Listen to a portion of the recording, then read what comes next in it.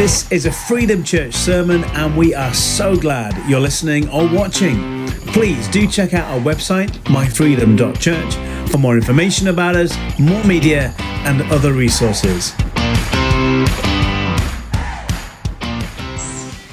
Listen, every lyric there might not make sense to what I'm about to talk to you about, but the essence of it is a million dreams.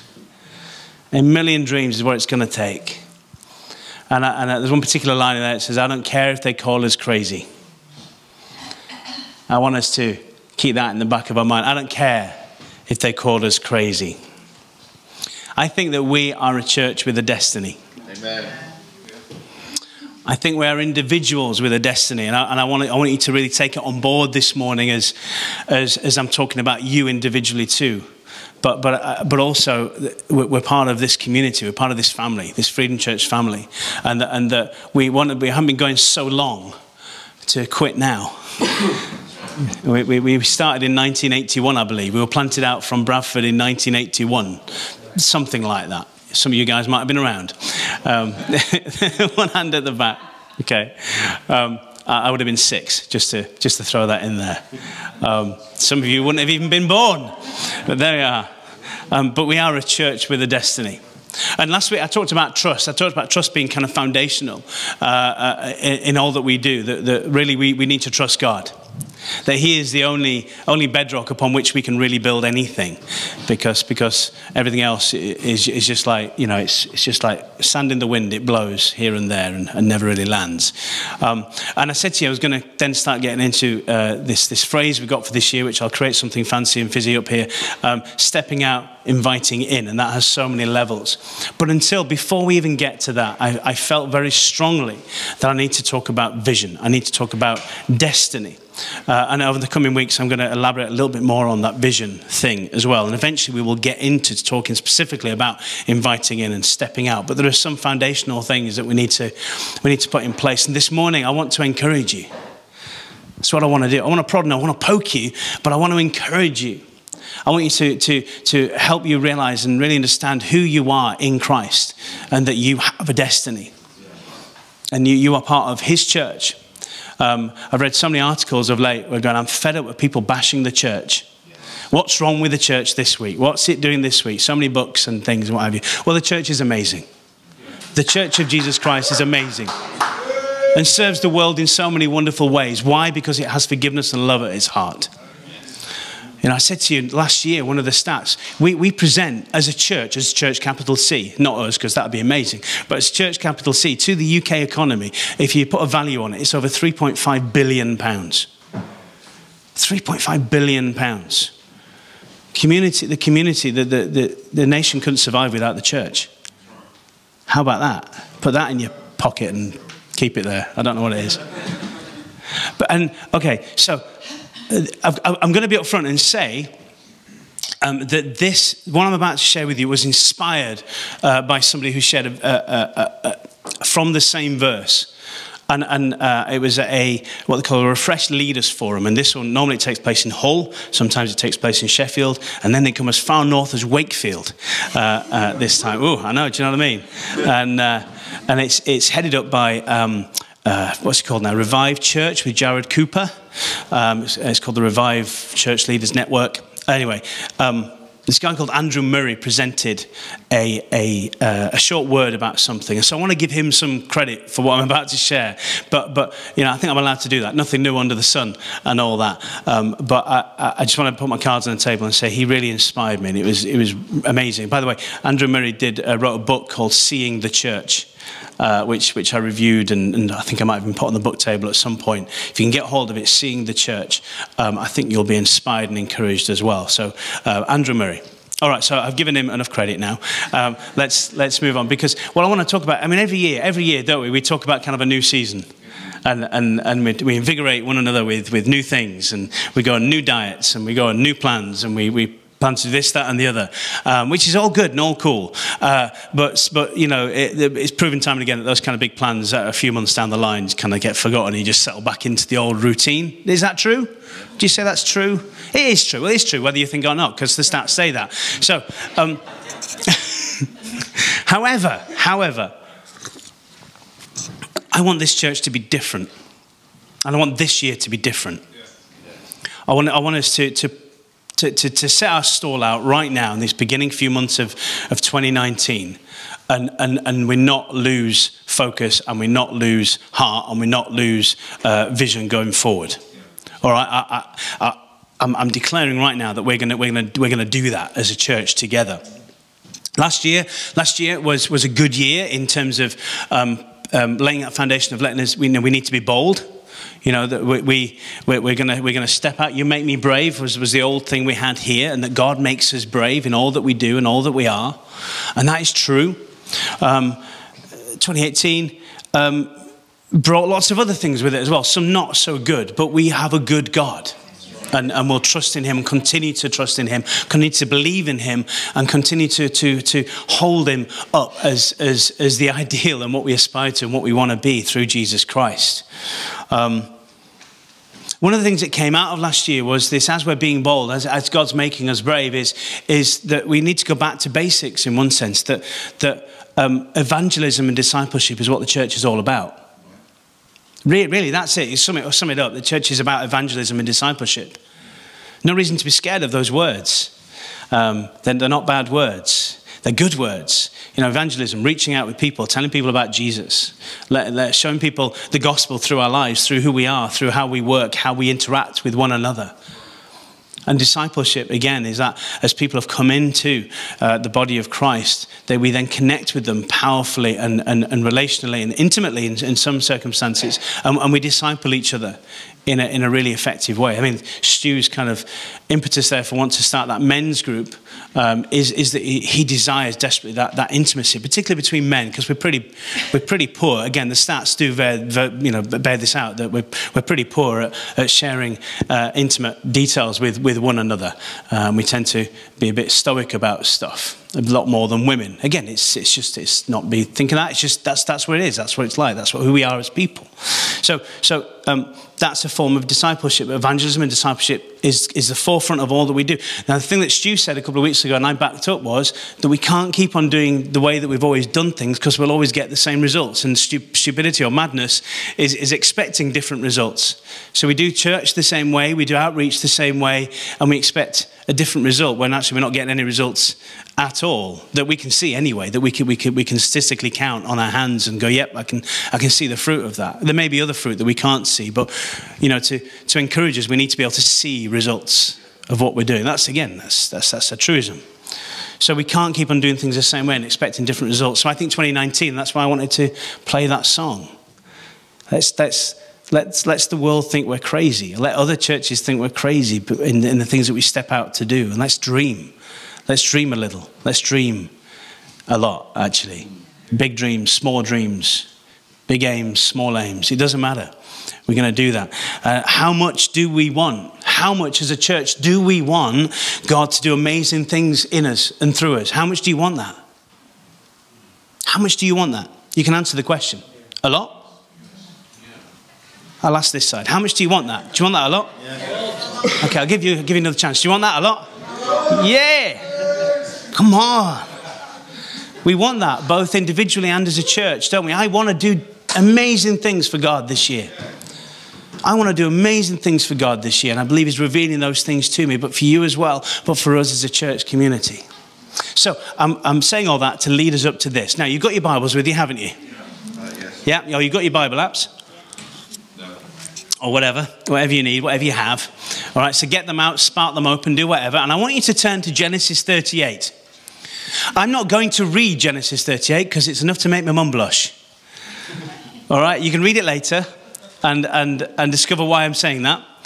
But there's a lot in Genesis 38, the chapter there that I'm glad the kids are out if I was to read it, because it's a bit. Yeah, makes you blush. Anyway, I've just written here, makes you blush. It doesn't make me blush as you read it. So let's skip down. Let's skip past that bit. Gary's reading it. Let's skip past that bit and go to verse 27. So Genesis chapter 38, verse 27. I'm going to read from 27 to 30. Okay, so when you've found that, I think I'm reading from the NIV. I think that's what I chose for this particular one. Until the Passion Translation does the Old Testament, I revert back to the NIV when I don't have that available. So let me read it to you. Now, when the time came for her to give birth, they were twins in her womb. And when she was in labor, one baby, oh no, I'm reading from the Amplified. One baby put his hand out. And the midwife took his hand and tied a scarlet thread on it, saying, this one was born first. But he pulled back his hand, and his brother was born first. And said, what a breach you've made for yourself to be the firstborn. So he was named Perez. Afterward, his brother, who had the scarlet thread in his hand, was born, and he was named Zerah. Or Zerah, let's say Zerah. Okay, it's a bit weird, isn't it? It's a bit weird, isn't it? Do you not think it's a bit weird? I think a lot of the Old Testament can be a bit weird, but I'm okay with that. There's no difficult passages. There's just lack of asking God what's that mean. So no passage is difficult, but it can be weird. It can say very strange things, and we wonder what is going on there. Yeah, and this is what. If you're a woman, of which some of you are, and you've had the experience of giving birth, would you not think that's a bit weird? Do you not feel a bit weird? I would say it probably has a totally explicable thing physically, that if it was one baby one way and the other baby the other way, that it was possible that the baby who was head down was ready to come out, and that was the baby who came out second. Hold on. That's zip, zip, zip, zip. That's my preach. So that's good. That's good. I don't want to give it away just yet, but that's good. That's really good. And I really appreciate that. I was more talking about the hand going back in. It's a bit bizarre. I think it's weird. It's just weird. Yeah. I mean, we had our kids by cesarean section. I say we, Kath did. Why did we do that? Yeah, we had it. We gave. No, we didn't. Men, we didn't. We had a hand in it way back, but we didn't. So Kath had a cesarean. So that's a whole different kind of process. But either way, it's quite messy, isn't it? Childbirth generally, and so I understand quite painful. And no matter how much medication you get, there is some discomfort and some pain and what have you. And I think God did say right back in the beginning of Genesis, because of what happened, you'll suffer more pain in childbirth. So again, it's a painful thing. It's a messy thing. I didn't want to look at my children until they were cleaned up.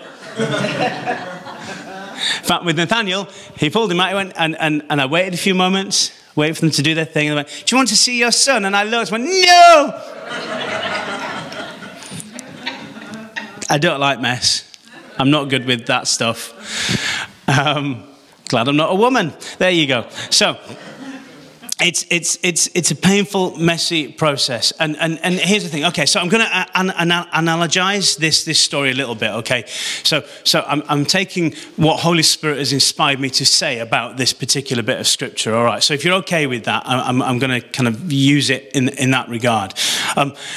Zerah was the hand, wasn't he? He was and she put the scarlet ribbon around his wrist. Why didn't he follow through? Why did he pull back in? Was there something about this story that tells us that sometimes we can't take the pressure of being first? We're not quite ready as somebody who's doing the first thing, or in this case the firstborn. We're not quite ready for the responsibility and the leadership that this marks us for. Do you know what I mean? Because when you take it back to the very reality of being the firstborn child in a family, that they have to experience all the stuff first, don't they? You know, and it's a learning curve for parents as they're learning the stuff. You know, Neve, bless her little heart, you know, has had to do everything first, and we've had to do everything first with her, and there's responsibility, and there is an element of leadership that comes with that as well. At least an example setting that comes with that. I was for a long time I was the youngest child, and so I was You know, I was able to do a lot of things that my eldest siblings didn't and couldn't do, because by the time they got to me, they were quite chilled as parents, and they allowed me to do lots of bonkers and mad stuff, so I didn't have that. Whereas Neve kind of has that in my family anyway. She has kind of some responsibility, and sometimes that's stress, but you also get some reward for that as well. You know, there's reward that comes with that too. You know, she's allowed to stay up later and things like that. But there is a responsibility, and I'm thinking, did Zara, could he not handle that pressure? Was there something in that? Because if he'd been born first, if he'd come out first, officially, properly, not just a little bit, but officially, he'd have had all the inheritance of his fathers. You know, he'd have all the riches, all the blessings would have been his. And it's like somehow there's something that he just couldn't do it. Taking the lead was so scary that even those things weren't attractive enough for him to be born first. I know I'm pulling it and pushing it here, but I'm giving it a bit of an analogy. Just despite how attractive all those advantages might be, I'm not ready for the responsibility. But Perez was. Perez, you are right. He was. The very word itself is breach, is breakthrough. So they were clearly the way around that you said they were. But Perez was like, well, if he's not having it, I'm having it. If he don't want it, I'm going to get it. I'm ready for this. I'm ready to lead. I'm ready to take responsibility. I'm ready to move things on. I'm ready to go forward. In fact, he comes out feet first. He comes out ready to run. He comes out ready to go. And I would say that then as let us say that we are a Perez church. Amen. Okay? Are we going to take our chance when it's presented to us? Are we going to take our chance when it's presented to us? I believe that the Holy Spirit is really laying heavily on us right now that this is the season for growth. This is the season for influence. This is a season for leadership. And we've got a chance. We can grasp it. We can go for it. And that's what a Perez church does. We are to inherit the prophetic call of this season. That's a prophetic call of this season. Maybe I'm sensing it first and you'll catch up, but there's a prophetic call of this season that we are to be a leader. In fact, I did say a few weeks ago, didn't I, that we've always been prophesied that we're an Antioch church. We're there to send people out. And going first is painful. Going first means you've got to encounter things that other people haven't encountered yet and deal with issues that other people haven't dealt with yet. A Perez church begins to lead even if it was behind originally. We begin to lead even if we were behind originally. And what that means, I think, for us is that we begin to inspire not only other churches, but we actually take the lead culturally as well. Do you get what I mean by that? That we're such an example to the world that the culture starts to change because of what we're doing and who we are and the things that we're involved in. Shouldn't that be the case that church does that anyway? But it hasn't been the case, let's be honest. Not for Big C Church, not in so many ways. And it hasn't for us for a while now. We've done some nice stuff, some good stuff, and we've seen some people come to faith over the last number of years, but we've not really begun to really change the culture in which I believe that our destiny says that we're going to do.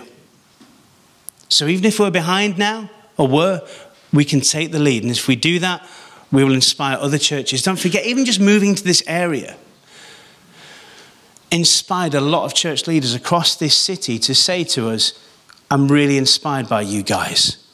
By moving from a rich area, in quotes, to a socially, economically challenged area. And the things that you've got in your mind that you feel you need to do and need to get across. And they were inspired by us. So smile about that. It's a good thing. A Perez church understands, however, that some things are done in stages. So that birthing process, it's not just one event, is it? It's not just one event because there's a moment of conception that needs to occur. There's a moment of conception that needs to occur. And then there's a maturing of that. Let's say there's a maturing of that mission. And then when it's ready, it's birthed. So we understand that things are done in stages. And I think we've conceived some things. I think we've been able to put some things in place, but now we're in the season of birthing many things. We're in a season of birthing many things. Can you say many things? Many things. Good, I know that you're listening. That's great. We're in a season of birthing many things, but just like a baby, so you've given birth, now you've got the baby, haven't you? And he's lovely, and she's lovely and cute and all that kind of stuff. And let's forget all the messy things, which I didn't like dealing with either. All right? But we don't know what they're going to look like going forward, do we?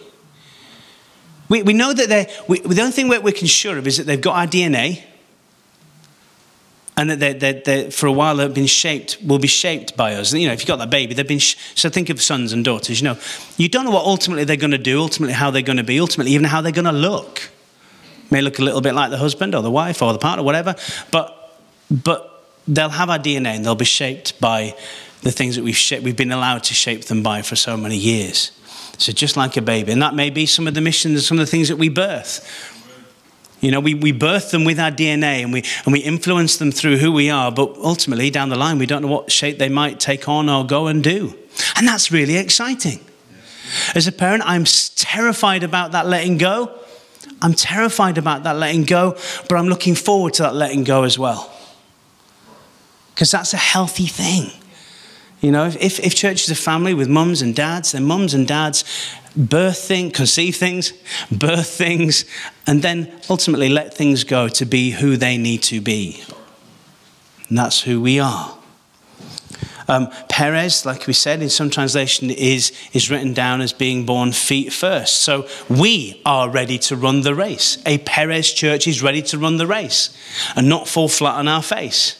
I'm not suggesting that babies come out running, all right, pushing the analogy, but we're ready to go, feet first. Zerah may have been able to withdraw his hand. You know, Zerah may have been able to withdraw his hand, but ultimately he couldn't stop the process.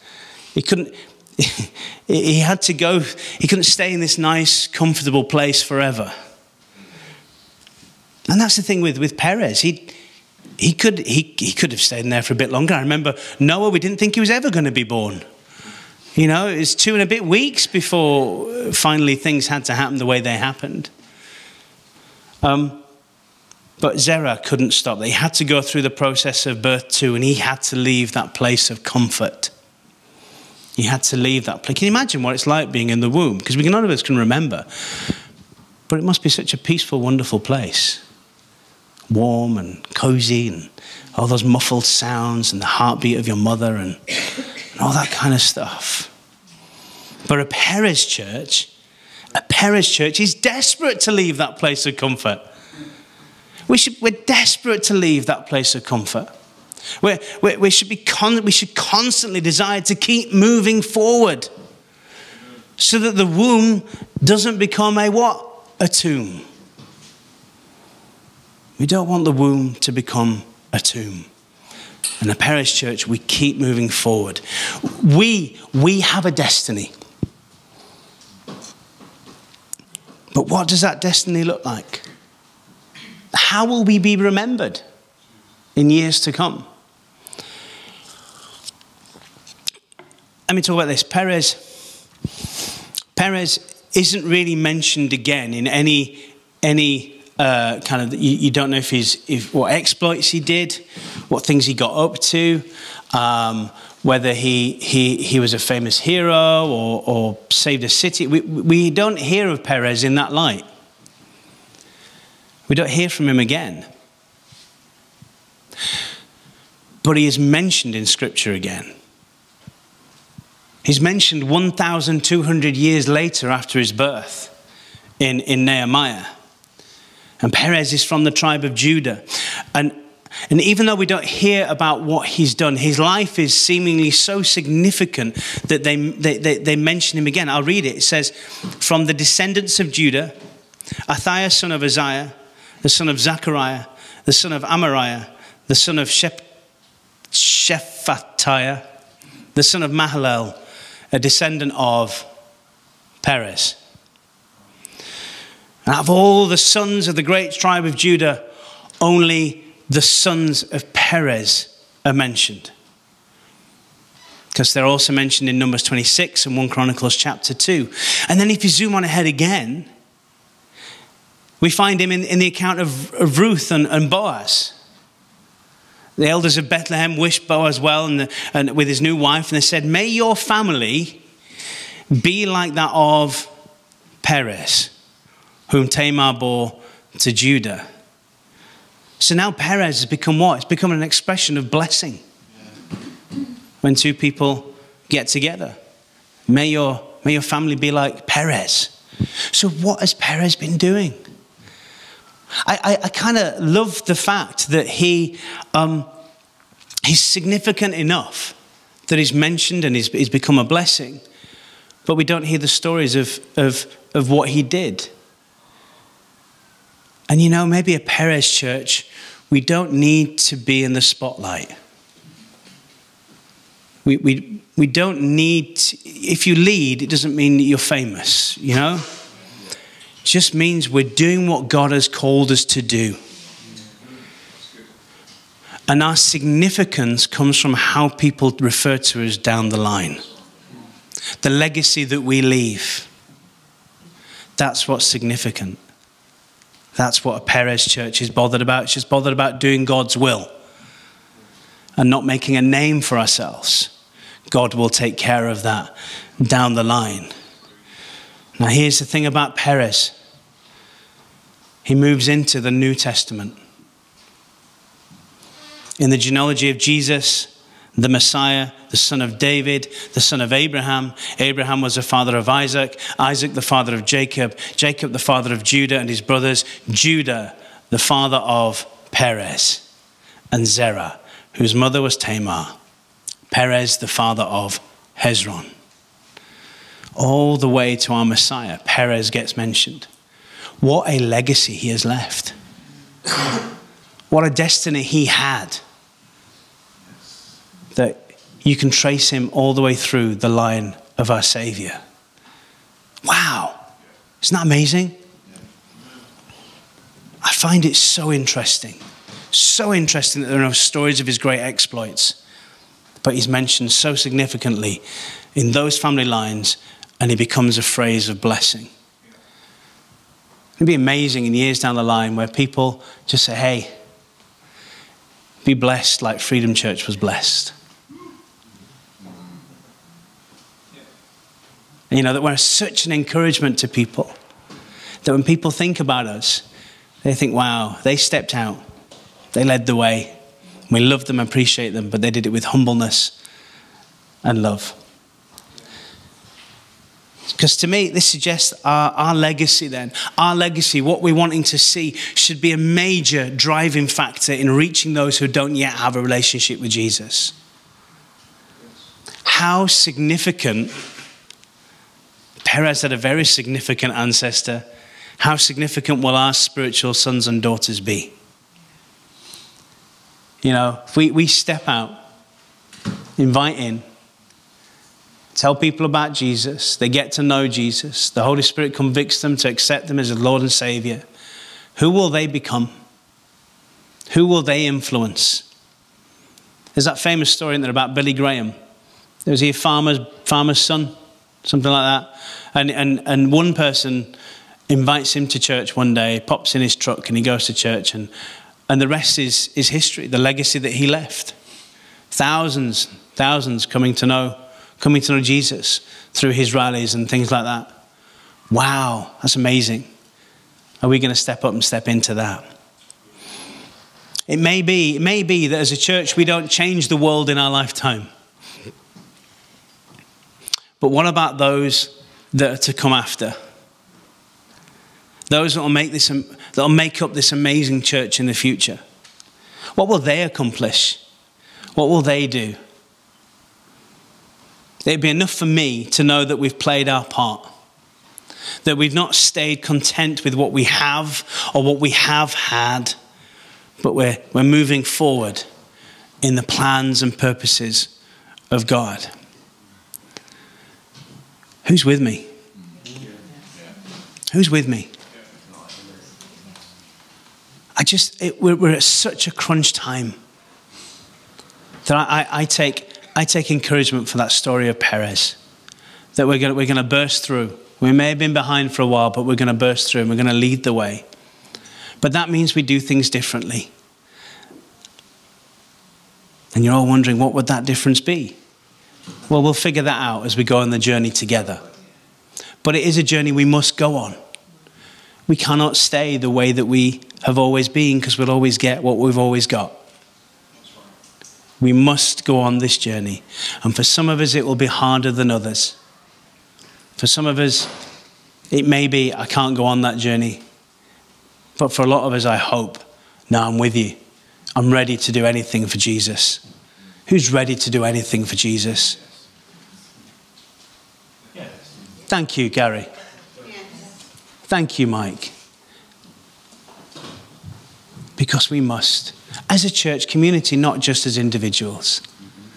And over the next few weeks, we'll begin to work out what that is. The beginning of that journey for us this year was when you all filled in those pieces of paper with some of your thoughts and your prayers and your ideas and what have you on them. So some amazing ideas. One thing that did come through was about destiny, and it led to this, and about vision. And that's going to be clarified in the coming weeks, exactly what our vision is, what our mission. Well, then, therefore, that shapes our mission and begins to shape everything else. Well, I'm excited. Are you excited?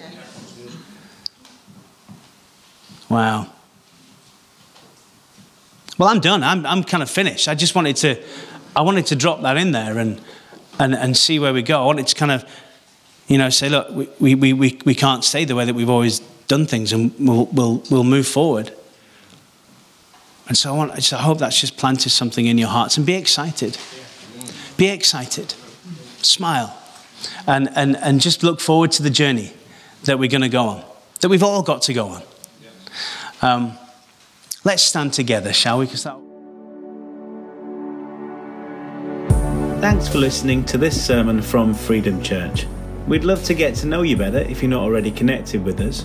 Find out more about us on social media. Just search Freedom Church Leeds or email us at hello@myfreedom.church.